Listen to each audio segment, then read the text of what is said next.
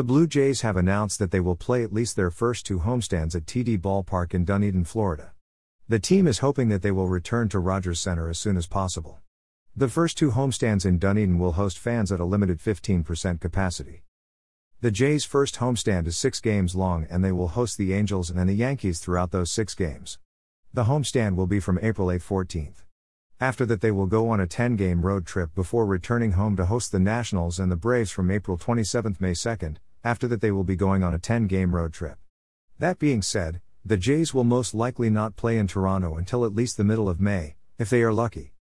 Dunedin has been the home to the Jays in spring training for quite a while, so TD Ballpark is familiar to the Jays. Last year they had to play in Buffalo, which is the home of the Buffalo Bisons, and they had to make quite a few adjustments to the stadium because it was previously a minor league ballpark.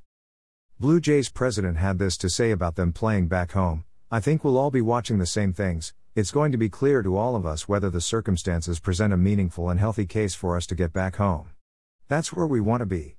We hope to get there, and I think we'll all be able to gauge whether or not that's a possibility." They aren't able to play in Toronto for the start of this season because of the border restrictions due to the COVID-19 pandemic. The Jays will have their first spring training game on Sunday, February 28 against the Yankees.